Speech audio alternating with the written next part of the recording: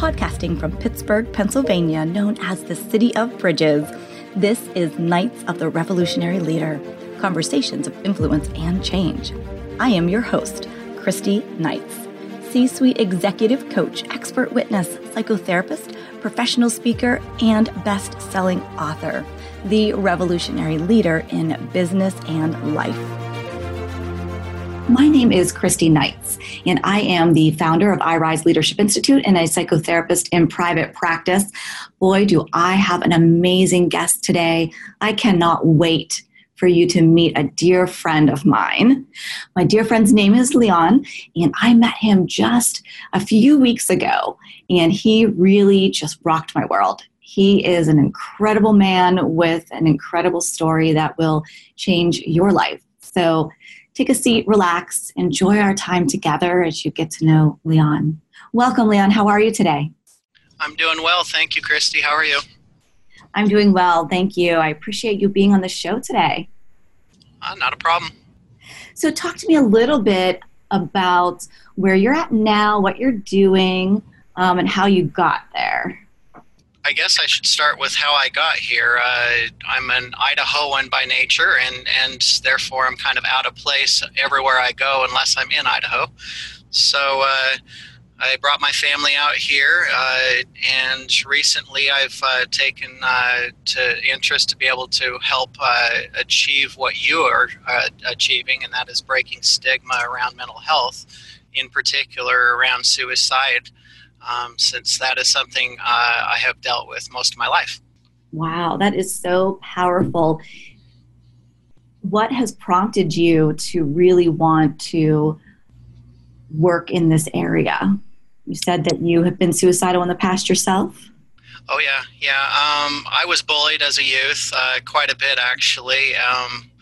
It had a lot to do with my health. I had had some struggles with weight issues. I had been the skinniest kid in my class until about third grade, and then I had a thyroid issue is what they told me, and I blossomed, if you will, into being the second heaviest kid in my class within a year and a half. So I dealt with all kinds of issues from that.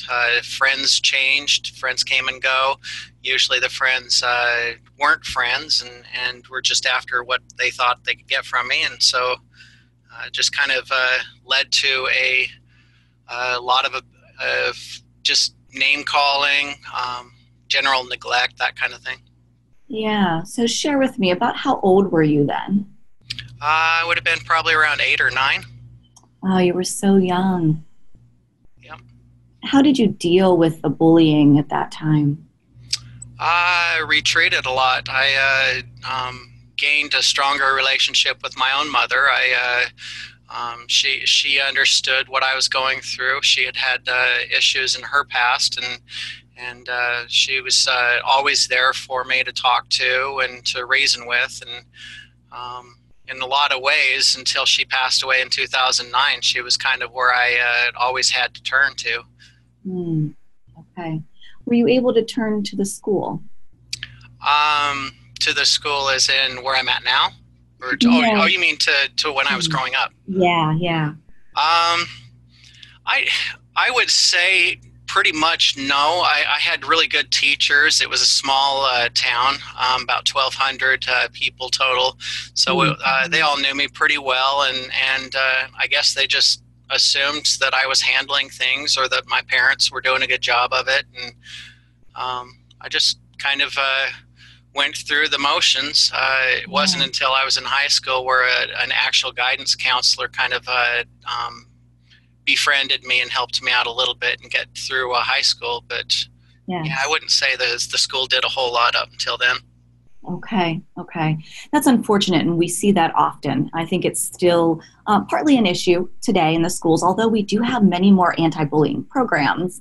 I think oftentimes schools do not know how to handle suicidal thoughts, suicidal ideation, or the stressors that come with a child who is being bullied or the bully themselves. So, that was at 8 or 9. When was the first time that you experienced having thoughts of suicide? Well, when I was a freshman in high school, I had been planning on following in my dad's footsteps. He had a grocery business, and it was actually one of the strongest businesses in the area for many miles. It was just under West Yellowstone National Park, so it was in a great area too. And he had three business men and with him, and they owned about 51% of the stock. And about the time that my father was about to purchase to own a major share, they all they fired him. They ganged up on him and fired him, and so he got to sit on the sidelines, not manage his store anymore, and watch as it became in the red like almost immediately, because again, it's a small town. And so I saw him suffer through a lot of massive depression. I, of course, was going through my own, because that was going to be my livelihood, I felt, after I left school. So just a lot of things disrupted then, and didn't help that I didn't have a whole lot of people to turn to. Right. What were some of the symptoms of depression that you experienced then?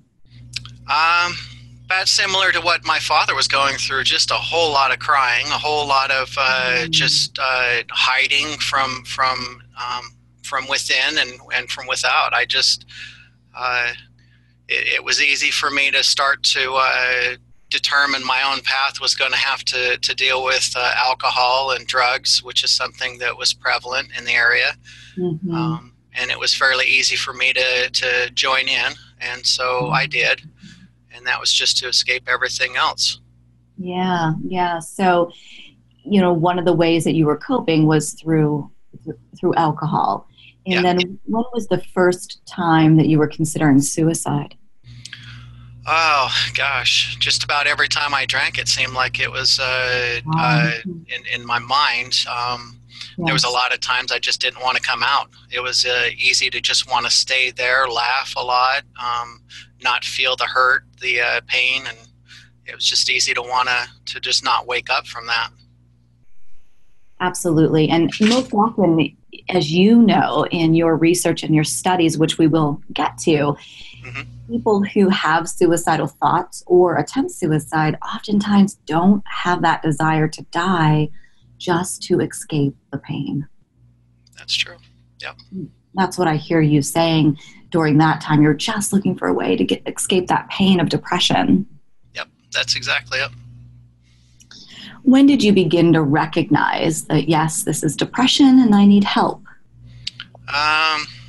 Gosh, it probably, I don't know. It was such a blur. I would say that from probably around age 14 till age 23, it was pretty much just reckless behavior, reckless living, doing whatever I could to avoid anything. Often it was just moving from place to place, just avoiding home, the hometown I grew up in. And so, I mean, it took me from Vegas to Boise to a couple semesters at University of Idaho, where all I did was partied there. And I mean, like I said, it was pretty much just wasted years for a long time. Okay. Looking back on those years, what did you learn about yourself? Well, obviously, I've learned in particular that running away from a problem doesn't ever solve it. It becomes it becomes part of you, and the problem becomes what defines you the more you run away from it. And I can't say that it was easy to mature past that. It was something that I think it took a lot of intervention. Probably the chief intervention beyond my parents was when I met my wife. So that was huge for me. Absolutely. How old were you when you met your wife? I was about 23, 24-ish. Yes. So, yeah, we got married when I was 27, and I, at that time, had made commitments that I was not going to pursue the drinking and the drugging anymore. It was something that we were both set on, and that has been actually very, very helpful to me. To not have that to run to, but it has not stopped the issues that I've had, of course. Right. Okay. So that relationship for you with your wife was really pivotal in your course of healing. Yes. Yep. She has been pretty much everything to me. How long have you been together now? We just celebrated 22 full years just a few months ago. So we've been together a while. Congratulations. That is amazing. Thank you. Through those years, were there other times that you had thought about suicide or attempted suicide? Not for a long time. We had 5 wonderful children, all from Rexburg, Idaho's hospital, and 5 tries for a girl, and 5 boys came along, and wonderful. Yeah. Then I started having struggles with the career I was in. I'd followed my grandfather's charge and got into the United States Postal Service, and I thought that was going to be my answer for everything. It was going to be the career. It was something that he had done for 25 years, and I felt like I was following in the best feet prints I'd ever seen. So I thought I was doing wise. And unfortunately, around 2000, maybe 3-ish, that started to fall apart. I started having issues with a new postmaster, and there was just so much clashing going on that eventually my wife convinced me to move out this way, and we did that in 2007. Great. What was that move like with a family? It was actually kind of a lot of hope. There was, for me, it was hope that I was avoiding a demise in a career. I thought that maybe just that would be a simple solution. Obviously, it also had some other semblance of reason for us, because my kids were not getting very much mental health out there help as well. We have 2 children that are on the autism spectrum somewhat, and one that is diagnosed bipolar, and so we felt like this would be also a better area for them in receiving services, and it has been for sure on that. So, oh, that is wonderful. So 5 children, what are their ages today? Well, they go from 12 to 20. Wow, that's incredible. And you're a parent who deals with a child with mental health issues. Yeah, definitely do. How have you been able to manage your stress around that? Well, again, I give pretty much a predominant share of the credit to my wife. She chose to stay at home. That was her choice, and I've always told her that she will serve the world wonderful as she decides to return, and she has. But while she was with the children, she definitely helped them through a lot of their trials. Of course, the stresses of moving, coming out here. A lot more bullying out here than even what we'd experienced out there, and oh wow! But at least the mental health services and the wraparound and things like that have been monumental in helping our kids along. Yes. So reaching out for services and surrounding them with services has been really useful for you. Yes, it has. Has any of your children struggled with anxiety or depression? Yes, the bipolar child, my middle child, has he's suffered probably the most. A lot of people, when they look at him, they see a lot of me, and so there's been always that clash. There's our relationship, probably of all of the 5 children, has been the one that has had the hardest ups and downs. Yes. But yeah, for the most part, it still has been a process that I think has helped him out. Wonderful. And I'm sure you having your history and your history with your dad, you brought into that relationship knowledge that many parents don't have, and how to cope with the life experiences of someone with bipolar disorder. Yes, that's true. How have you risen from a place of darkness to be able to experience joy in your life? Well, a lot of that has had to do with my faith. I have very staunch faith that has been given me from my parents, but I've chosen to follow suit and learn on my own. Just realizing that we can be broken, but yet it's all an achievement at the end, that we overcome, and there's something worth overcoming for. And so for me, it's been just having the knowledge that everything is just for a season. Yes, yes, and your faith, being able to keep it in perspective and then having that faith, sounds like it has just been an anchor for you. In what ways do you use your faith on a daily basis to help and support? Well, that's funny you should mention that, because a lot of times I can I'll be just thinking about something I've read or something I've learned in the past, and it will take on a whole new form. The other day I was thinking about a parable that I had remembered for the longest time, and it was always it had always left me with some kind of an odd feeling, and that was the parable of the talents, where the father had given 5 talents to one, 2 to another, and 1 to a third. And I'd always stopped there. I'd always thought that no good father would do that. No good father would give 5 and then 2 and then 1. Right. And so I was thinking about that a couple nights ago, and all of a sudden it just it hit me. What if this is actually what we make of life? What if the person with 5 talents literally is just given a lot more opportunities, pursues a lot more opportunities, and just is successful with those? What if that person with 2 has a few less opportunities, maybe grew up in a lower status area?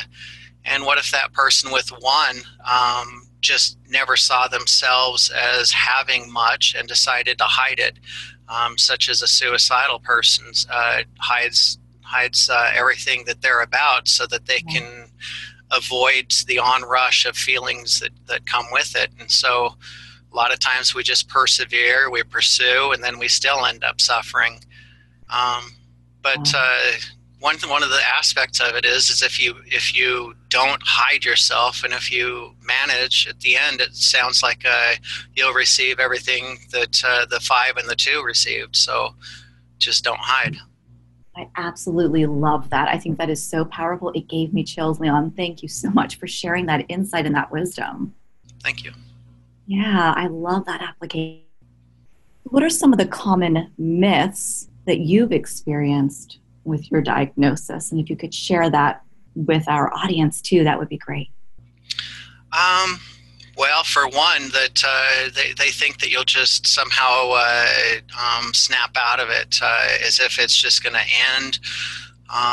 That is probably one of the first things that we deal with as we learn we have some kind of a disorder or a challenge, if you will.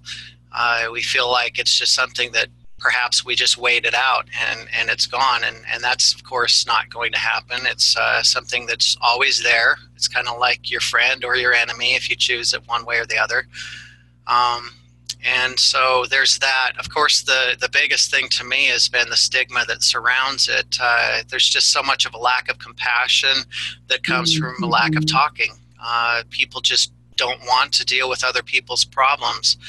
I think that when we tend to forget those that have not, and those that have not are oftentimes ones that just want to get along in life and want to be friends and do the best they can.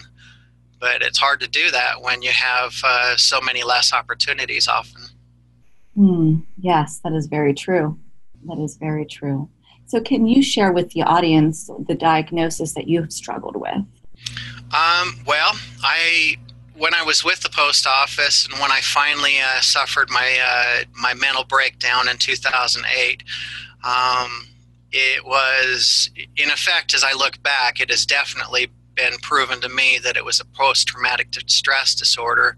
However, because I was in a federal institution and because it was much better to make me look worse than they, I was diagnosed agoraphobic by their doctors, and so that made it sound as if I was completely cracked and broken, and it wasn't something that was caused from within. Right. How did you feel hearing their diagnosis? Well, I didn't understand. I mean, I'm used to the idea that agoraphobia means that you're scared to go out, and for me, because I've since learned that I'm on the autism spectrum somewhat as well, it would make more sense to go to the realms. I'm just not, I'm socially awkward. I'm just awkward around people. And so it's not that I fear going out as agoraphobia would be.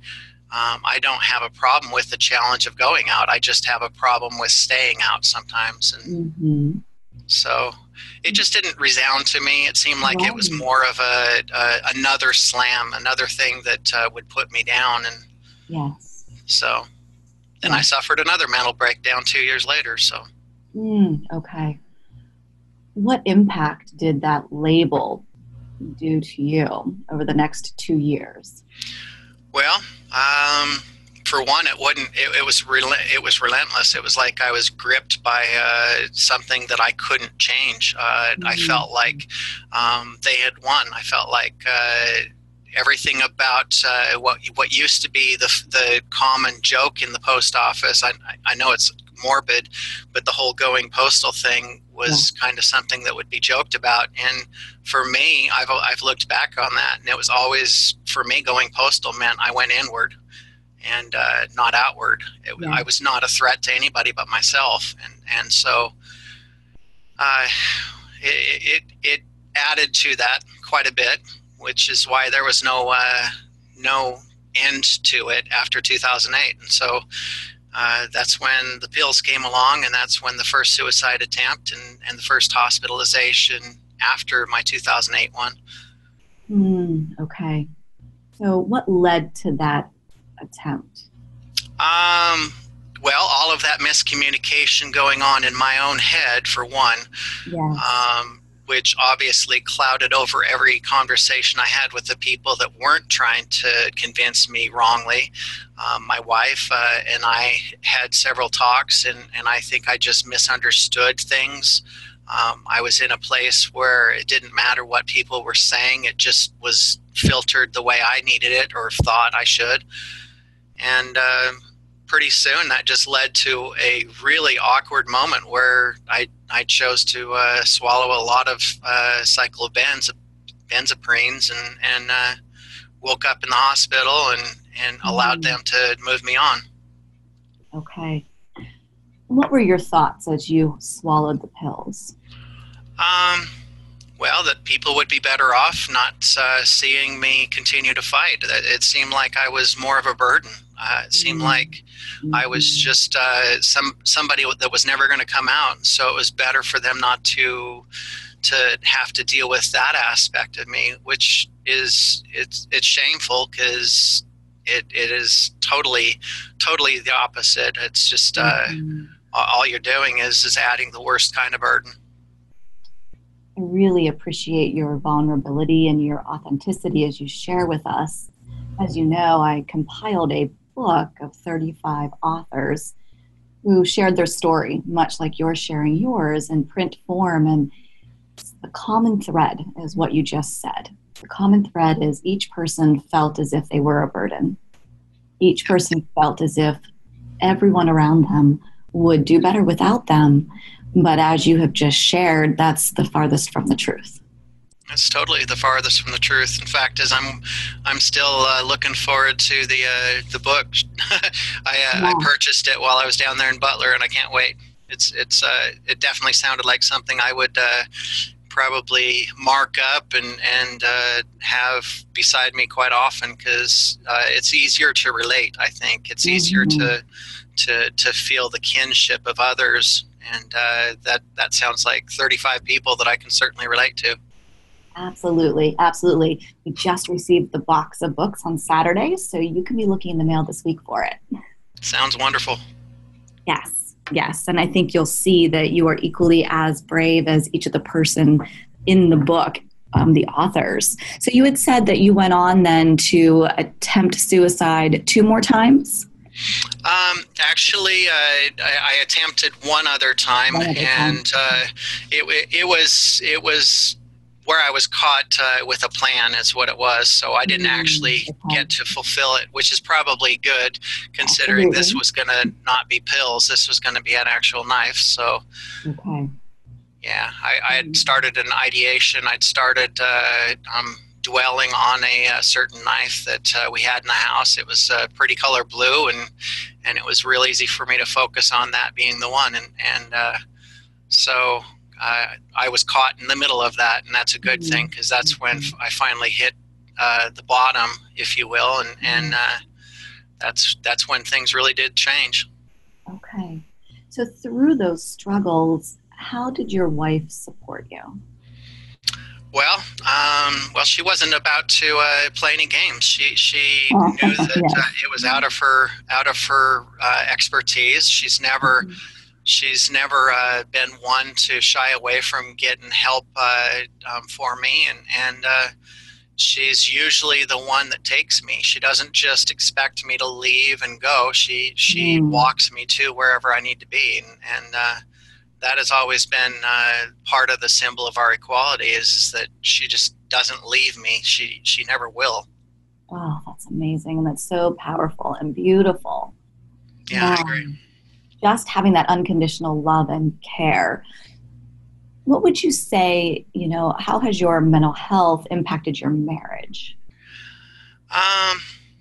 Well, to be honest, I think to a certain point, I could say it's been strengthening. I love it. Yes, it's one of those things that we often have joked, and I hope that I'm right when I assume other couples think about the days when they hear the words for better or for worse, and we often have joked about certain things as being those for worse moments, and that kind of just puts them into perspective. It reminds us that there's the end, the outcome that we're looking for, which we want to achieve together and be together.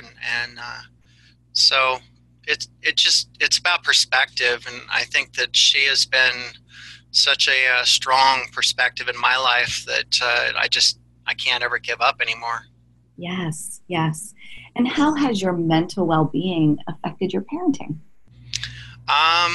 Well, it's of course meant to several clashes with the one, as I've mentioned. Yeah. However, with the others, they all see me as you have mentioned several times, the vulnerable and the one that while I'm broken at times, that I still care and that I am still around. That I can give a lot of thanks, of course, to my faith and to my wife, but the fact that I'm still around means that they still have somebody that they can go to and pretty much say just about anything to, and I'm going to understand the depth of their emotion because I'm there. Absolutely. Yeah, and you can be very unconditional and real with them as well. Yep. So as you are on the journey to healing, what are some roadblocks that you've encountered? Just about everything has to do with one P word, and that's politics or policy. Seems like whether it's about mental health, all of the things that we have had to fight for throughout the decades, even the century, just getting some semblance of ability to receive help the way we should. And even then, it's still only a fraction as to where we need to be with that in this country. But gosh, I think that the biggest thing has been policy and the policy makers. They just always seem to be out for themselves. They're the haves and we're the have-nots, and often we're just relying upon them to do the right things for us. And unfortunately, it's not always happening. Mm-hmm. Yes, that's definitely been a roadblock. How have you worked through overcoming it? A lot of times it's been just bashing heads. I'm a Taurus. I am bullheaded. So when I'm at my peak at the strength that I can have, oftentimes somebody's not going to pass one by without me, with my big picture set of eyes, seeing what they're really after.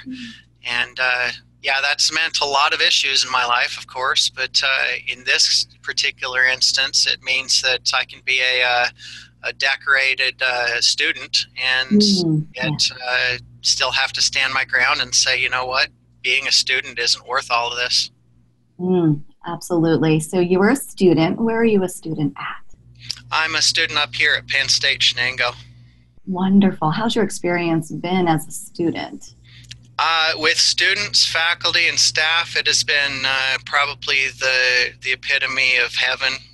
I've absolutely loved cracking the books open. I've loved achieving more than I ever had before. I used to be a B+ average student, and I used to think that was amazing, but I've been pulling straight A's semester after semester. I'm a 3.96 GPA as I currently am. And I think that I've pursued the right things. I pursued sociology. I pursued things that would keep me culturally wise and sensitive.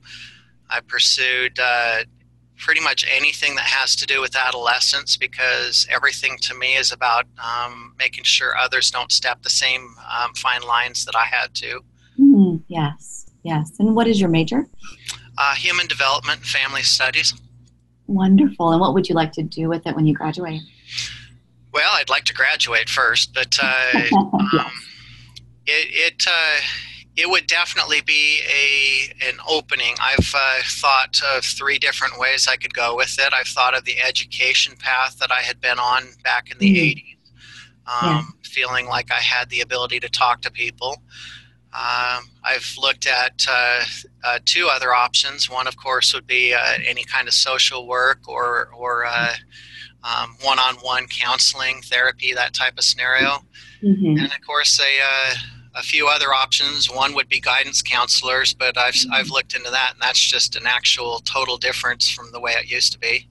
It is, yes. It's very administrative. Yeah, and then of course that brings me to policy, and that's that would be where I would have possibly tried to pursue political science. Okay. Yes. Very good. Very good. So share with me, if you could write a thank you letter to someone, who would it be? Wow. Well, if you don't mind me saying so, it would definitely be to Jesus himself. I love it. He has been where I'm at and everywhere else. He's been where everyone's at. And of course, none of that was deserved. That was all chosen, and that was all something that he was willing to do. And so I would have to recommend him for any position in the world. Yes.